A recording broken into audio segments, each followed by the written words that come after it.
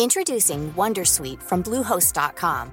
Website creation is hard, but now with Bluehost, you can answer a few simple questions about your business and get a unique WordPress website or store right away. From there, you can customize your design, colors, and content. And Bluehost automatically helps you get found in search engines like Google and Bing. From step-by-step guidance to suggested plugins, Bluehost makes WordPress wonderful for everyone. Go to bluehost.com/wondersuite. Hi, I'm Kara Berry, host of Everyone's Business But Mine, and I am an all-inclusive addict. Enter Club Med, the best all-inclusive for you and your family. With resorts worldwide, from their family flagship resort, Club Med Punta Cana, to their only mountain resort in Canada, Club Med Quebec, they have everything you need to relax. With their 20-plus sports activities, wellness programs, you can dine on delicious cuisine and make memories with your family. So book your next getaway with Club Med. Visit clubmed.us or call 1-800-CLUB-MED or your travel advisor.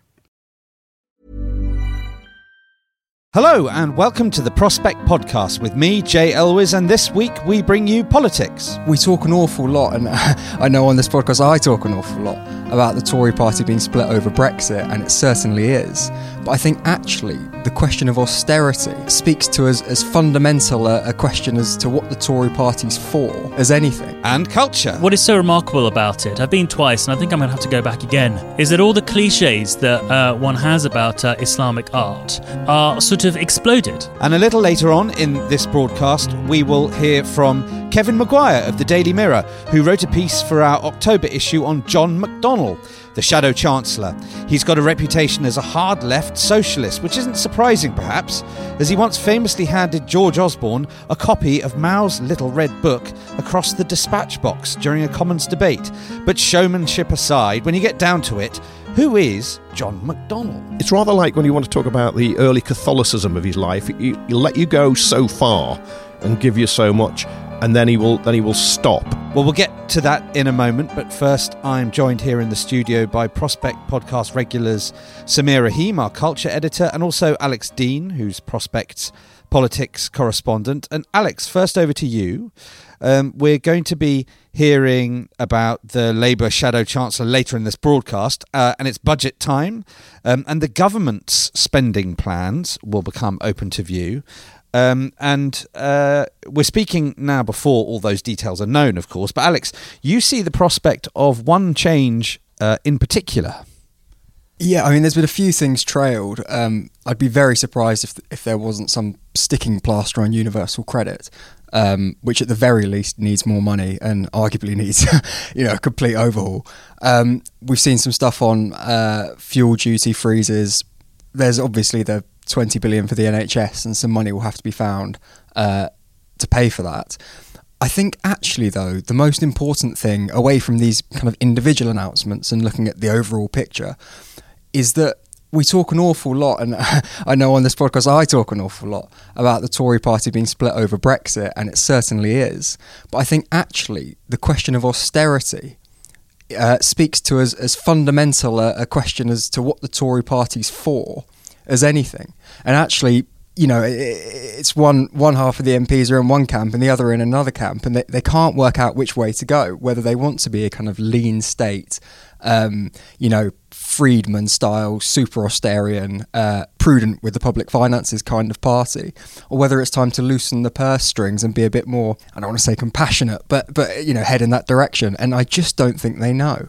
It's funny, isn't it, that kind of sound money conservative worldview, it's now oddly enough associated with George Osborne, who simultaneously represents the kind of woolly, liberal, metropolitan elite wing of the Conservative Party. It's weird, isn't it? All these kind of recast political dividing lines and fault lines.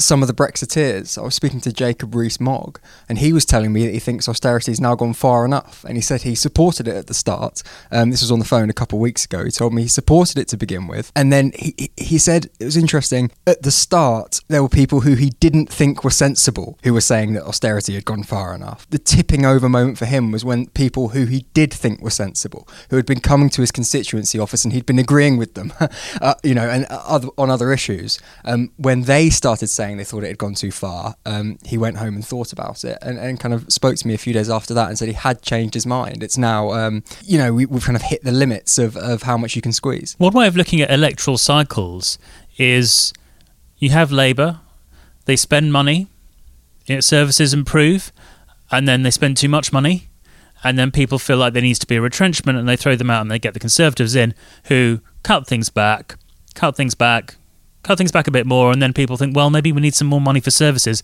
and they vote in Labour again. And in that cycle, we're pretty much on course now for a sort of kick the Tories out, get Labour back in. Certainly the country seems a bit tired of the lack of money that seems to be around. People see it biting, councils failing and all the rest of it. But there's two complicating factors. One is then you've got Jeremy Corbyn Labour Party who still, despite the government's difficulties, hasn't been able to sort of go further up in the polls, and your own area, your expertise, Brexit. So they seem to be sort of interfering with that cycle, as it were. So opposition to austerity seems to be coming from within the Tories as much as from Labour. Yeah, they've been in power long enough now that Tory MPs are having to play the Labour role in the kind of scene that you just described, of kind of pushing back against it after the retrenchment.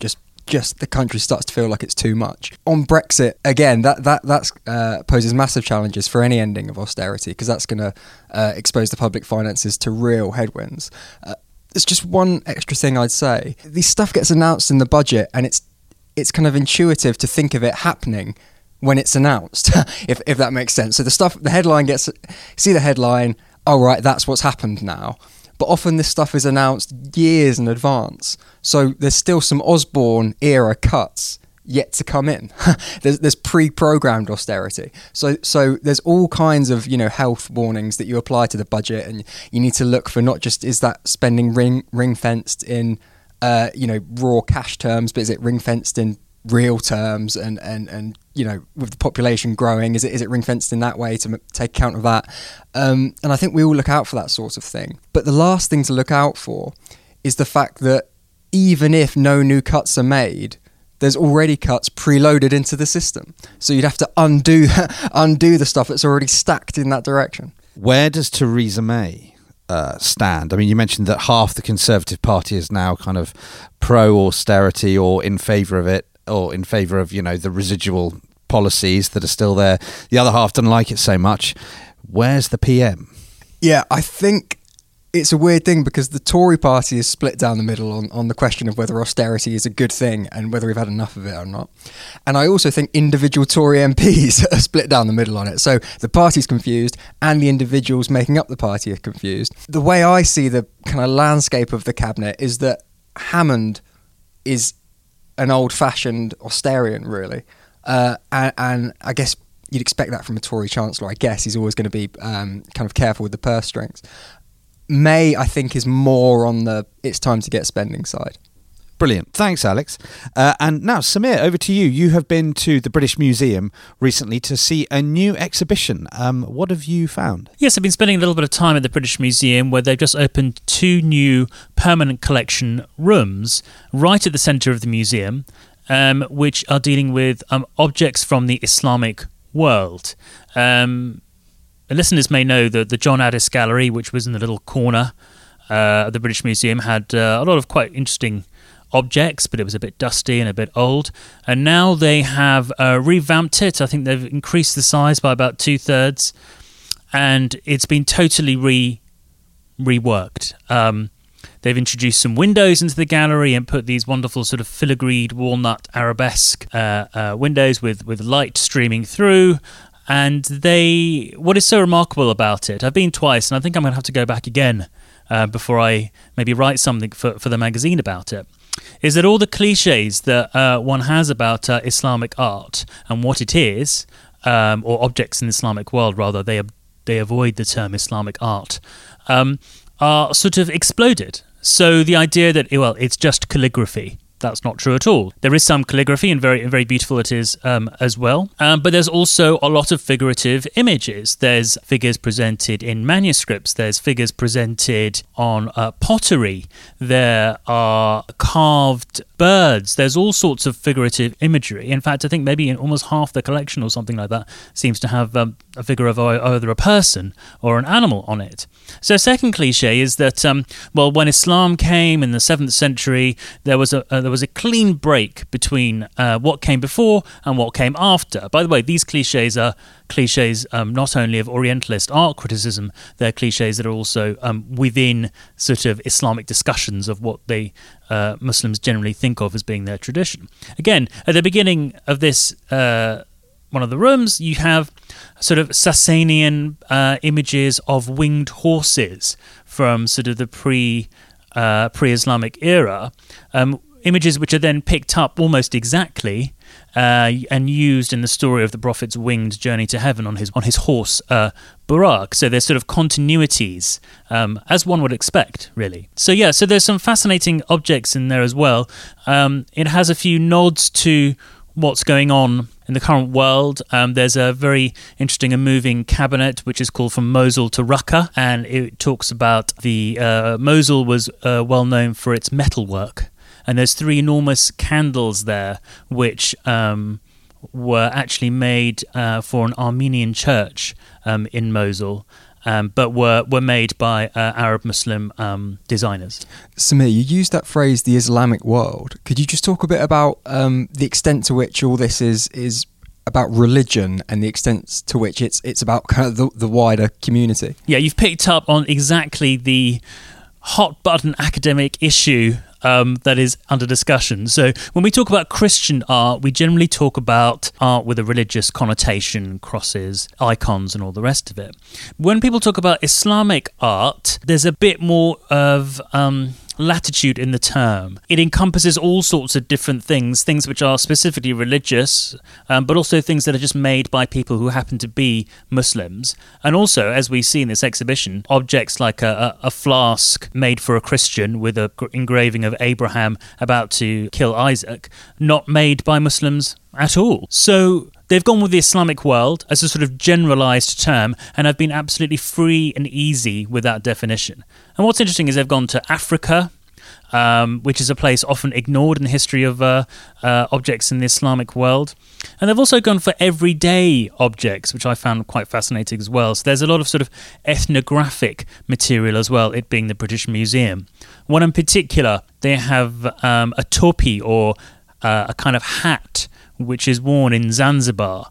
And it's very like the hat that my father, who was from Zanzibar, often used to wear. So it was quite an odd experience seeing an almost exact replica of that hat sitting in the British Museum. The idea is that it's not just high art objects. It's not just beautiful vases or wonderful glasswork. There's plenty of that as well. It's talking about the sort of everyday experience of people living up until the present day in the Muslim world. And also it has some artists, some really interesting Muslim artists who are using the tradition of the past and developing their own narratives. One in particular I might mention, Raid Yassin's porcelain vase, which looks like a sort of Chinese stroke, sort of East Asian traditional blue and white vase, but it's inscribed or painted with scenes from the Lebanese Civil War, giving a sort of different tinge to a traditional object. Samir, fantastic. Thank you very much indeed. Thanks also, Alex. And now, as promised, we go over to this week's main interview, our very own Steve Bloomfield, speaking to Kevin Maguire about the life and times of Labour's Shadow Chancellor, John McDonnell.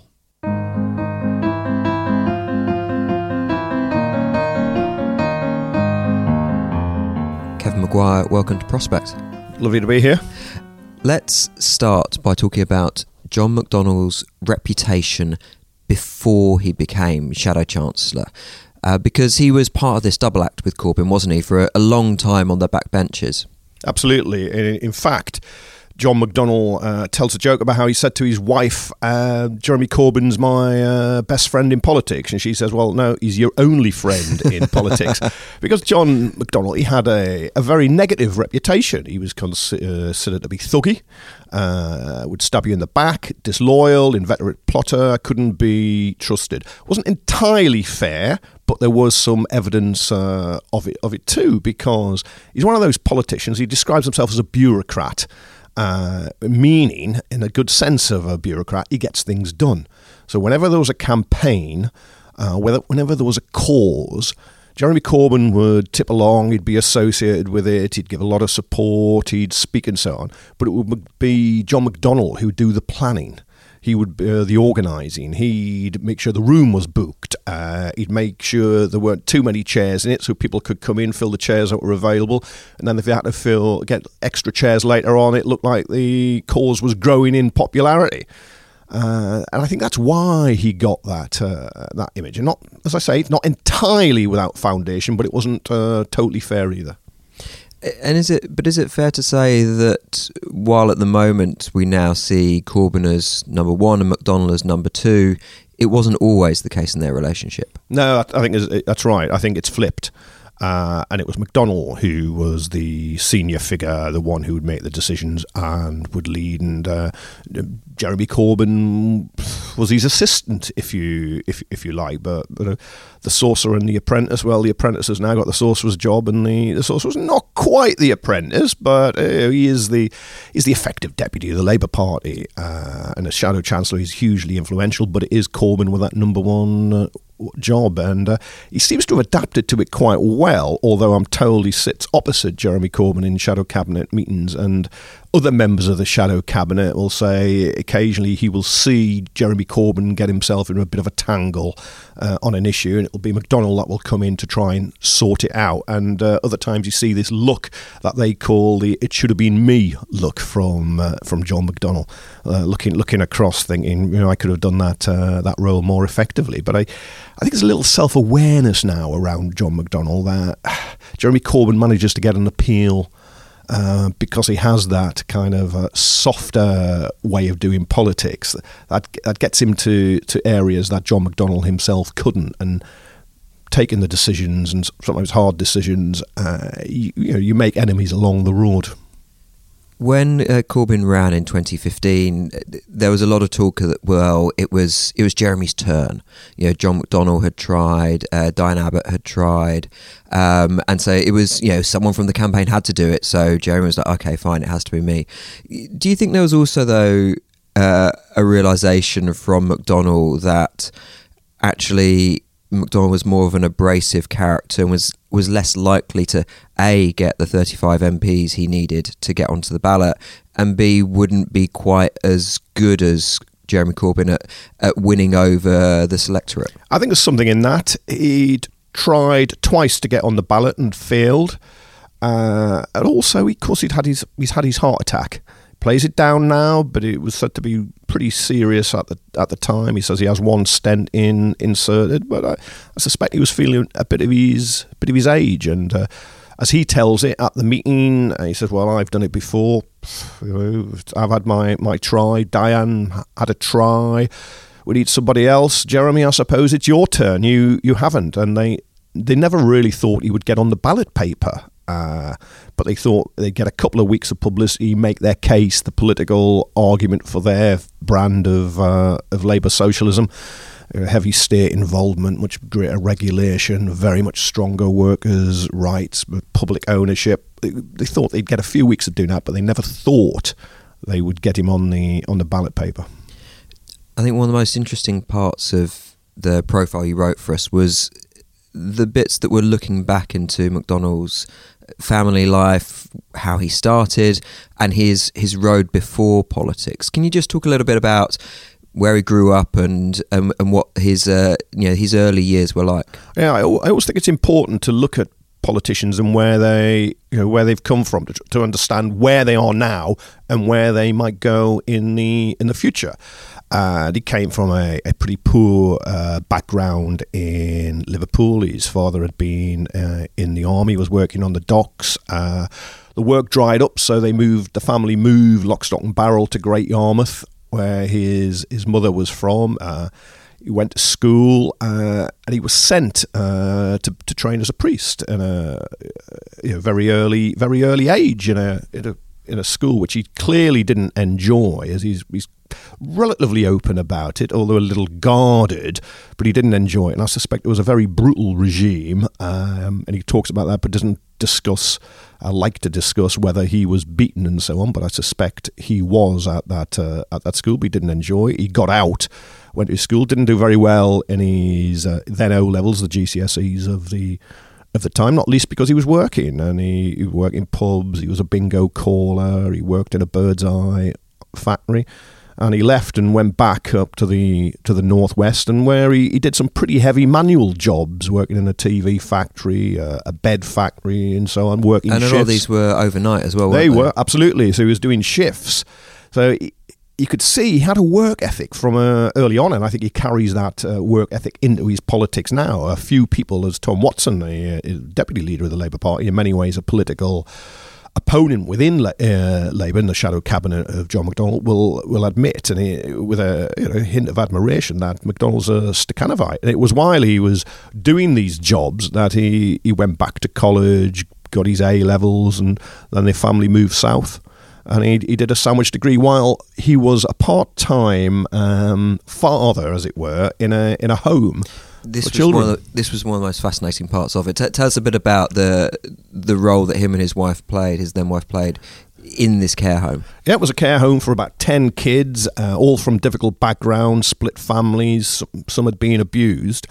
And at the time, the way it was run in Hillingdon is the kids would go into these homes, and his wife was the full-time mother, and he was the part-time father while he was studying for his degree at Brunel University, and he threw himself into it. There's no question he did that, and would take the kids to see his mother, take them around the country, and I think he keeps in touch with them.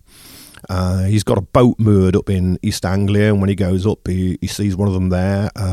Very sadly, he went to the funeral of one last year who'd taken their own life, and he'll talk about it. And again, it's rather like when you want to talk about the early Catholicism of his life. He'll let you go so far and give you so much, and then he will stop. And certainly on the question of the kids, he says, "I've got to protect their privacy," because I would love to go with him and meet some of these kids and hear their conversations and get their point of view as well as hearing his. But maybe he will one day, and I'd quite like him to lift that curtain a little more.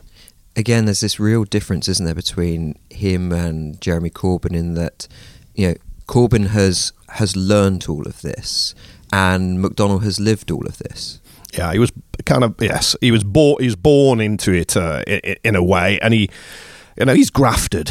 He's had times when he's not had a lot of money. He never claims, his family life. He'll say where they lived in Liverpool, it was very poor, it was essentially a tenement. But he'll say, look, we had enough money. We didn't go hungry. You don't hear the violins playing in the background when he talks about it. He doesn't invent or embellish the poverty of the past, and he doesn't glory in it. He's not really proud of it. You don't get that impression from him. It's just matter of factly, this was my life. I experienced that. But he does say you never forget.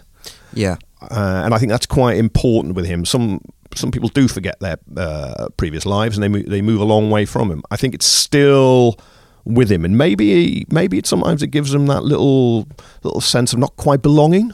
Sometimes that sense of insecurity. But he's formidably intelligent when you speak to him. And I guess also it then means that, when there are discussions about the level of the minimum wage, or about 0 hours contracts, or about what a certain change to the welfare system might mean for an individual, he understands, inside him what that means and the difference that can make. Yeah, it's not theoretical. It's real. It's practical. Gordon Brown was very hot on poverty. It was a crusade for him. Gordon Brown wanted to alleviate poverty and help people in life, but you would feel with Gordon it was always looking a bit from the outside, ever from being the son of the man. So you'd come across people who were a lot less fortunate than him, and he wanted to help. With John McDonnell, I think the passion is even greater, and there's a feeling of belonging.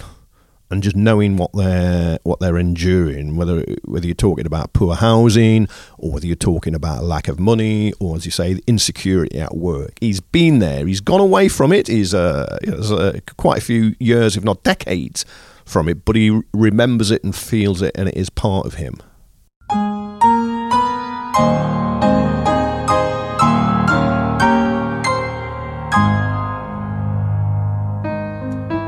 Let's talk about his politics. How left-wing is he? And is he actually not quite as left-wing as he might say? Yeah, well, I think it's John Landsman, who head of Momentum, who said he's both more ideological and practical than Jeremy Corbyn. And I think that's very true. When he was at the TUC, John McDonnell set up a book club. It was a weekly book club, and they studied Das Kapital every week.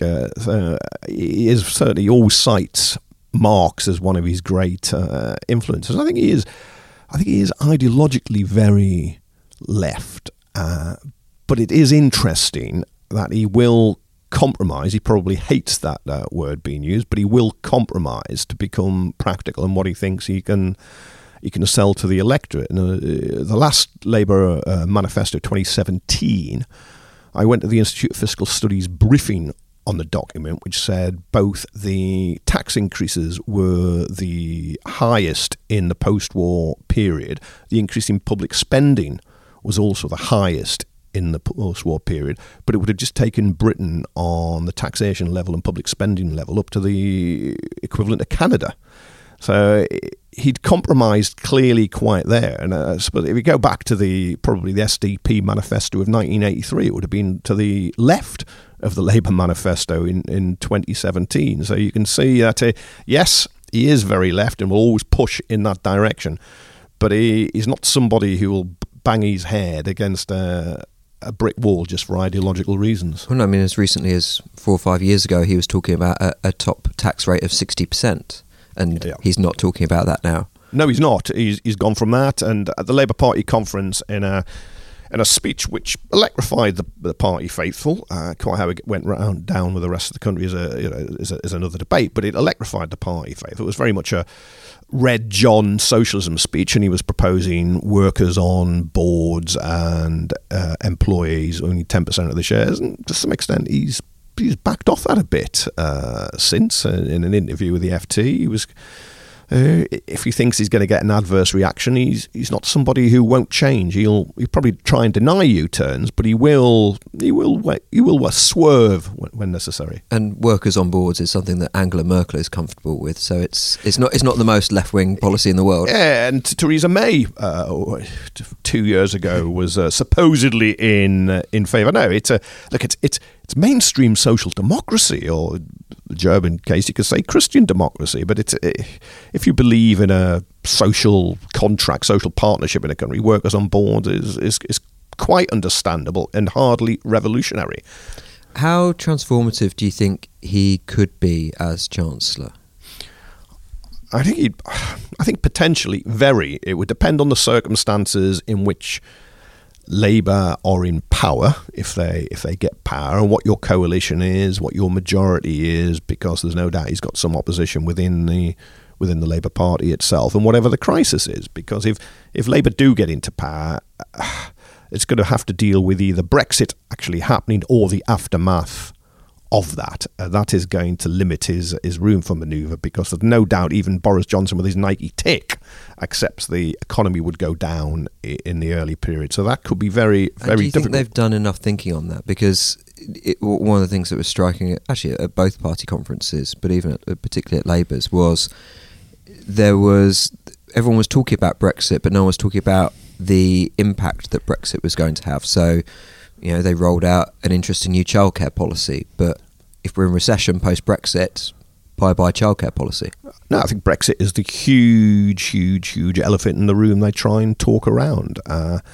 And the impact of it will certainly be negative in the short term, whatever happens in the long term. I'm very sceptical be any benefits long term, but in the short term it'll be huge. And no, he kind of likes to look the other way. It's probably taken 2% off economic growth already since 2016. You begin to disrupt your trading and economic relationships with your nearest neighbours you do most of your trade with. That's certainly going to give you a hit. Trade deals elsewhere around the world, if they're available, are going to be tricky to negotiate. No, I think it's almost looking the other way, because Labour is haunted by the fact that, yes, 2/3 of Labour voters backed Remain, but 2/3 of Labour seats were Leave, and there's almost a paralysis at the top of the Labour Party. I think he, like Jeremy Corbyn, would just like it all to go away, and he keeps arguing, let's have another general election rather than another referendum. Well, may not get both or either, but I think it is it's a dilemma for him and Jeremy Corbyn, and they could put themselves, I would argue, they could put themselves at the head of the campaign for another referendum with a very good economic and democratic argument for it, but they are so reluctant to do it. It's very hard to see it, and Euroscepticism runs deep in both of them. It's a kind of it's a Benite Euroscepticism with them. You talked about his "it could have been me" or I could be doing this better look in cabinet. Do you think, heart attack aside, he still has at the back of his mind a little bit of like, well, look, if Jeremy steps down, there'll be a vacancy. I know maybe it should be a woman leader next time, but maybe I should throw my hat in the ring. I think you just find most of the shadow cabinet and many Labour MPs think he harbours those ambitions should the vacancy occur, and Jeremy Corbyn falls under the proverbial bus. John McDonnell's hat would be in the ring. He quite correctly doesn't want any speculation around that, or every manoeuvre and policy initiative and suggestion will be seen as a leadership bid and an attempt to undermine Corbyn and enhance himself. So he quite rightly says the next Labour leader should be a woman. I think after 118 years, it's not in Labour's favour that it's always asked the question, who's the best leader, and picked a man, although Harriet Harman and Margaret Becker were acting leaders.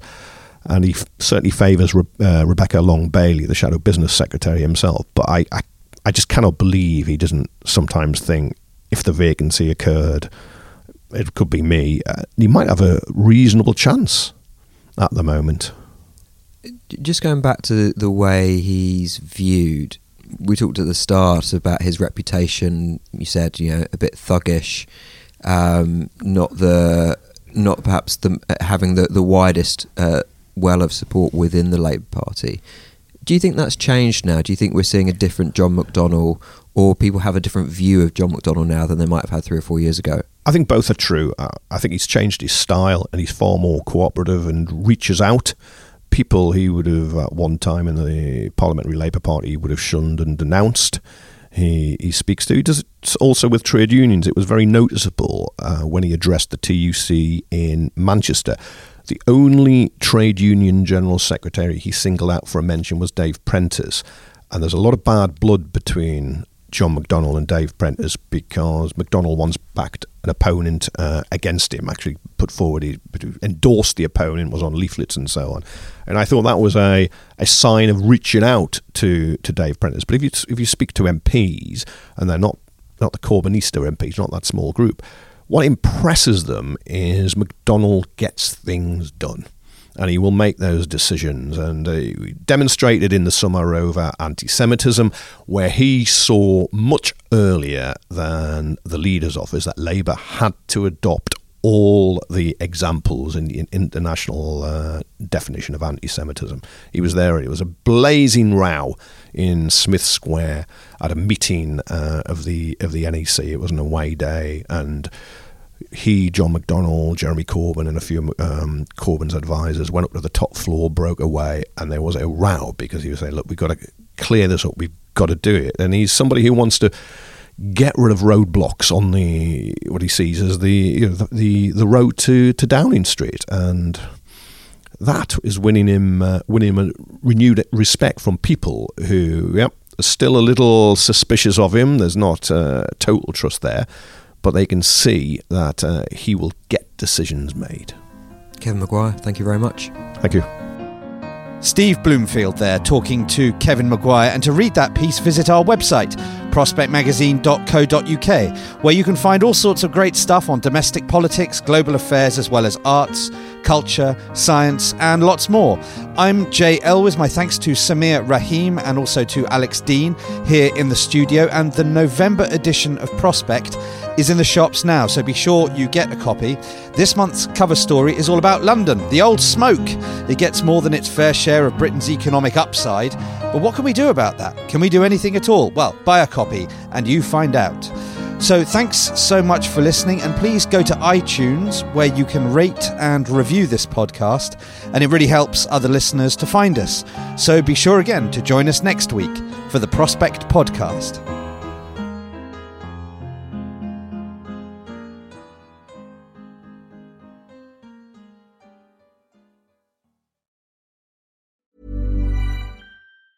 Tired of ads barging into your favorite news podcasts? Good news. Ad-free listening is available on Amazon Music for all the music plus top podcasts included with your Prime membership. Stay up to date on everything newsworthy by downloading the Amazon Music app for free, or go to amazon.com/news ad free. That's amazon.com/news ad free to catch up on the latest episodes without the ads. Hi, this is Bachelor Clues from Game of Roses, of course, and I want to talk about Club Med. Everybody knows Club Med has been the pioneer of the all-inclusive resort since 1950, with almost 70 resorts worldwide, ranging from beachside destinations in the Caribbean and Mexico to exotic locations like the Maldives and Morocco, or even the mountain destinations like Japan and the European Alps. Dine on delicious gourmet cuisine, enjoy more than 20 activities, and make memories with your family. For more information, visit clubmed.us or call 1-800-CLUB-MED or your travel advisor.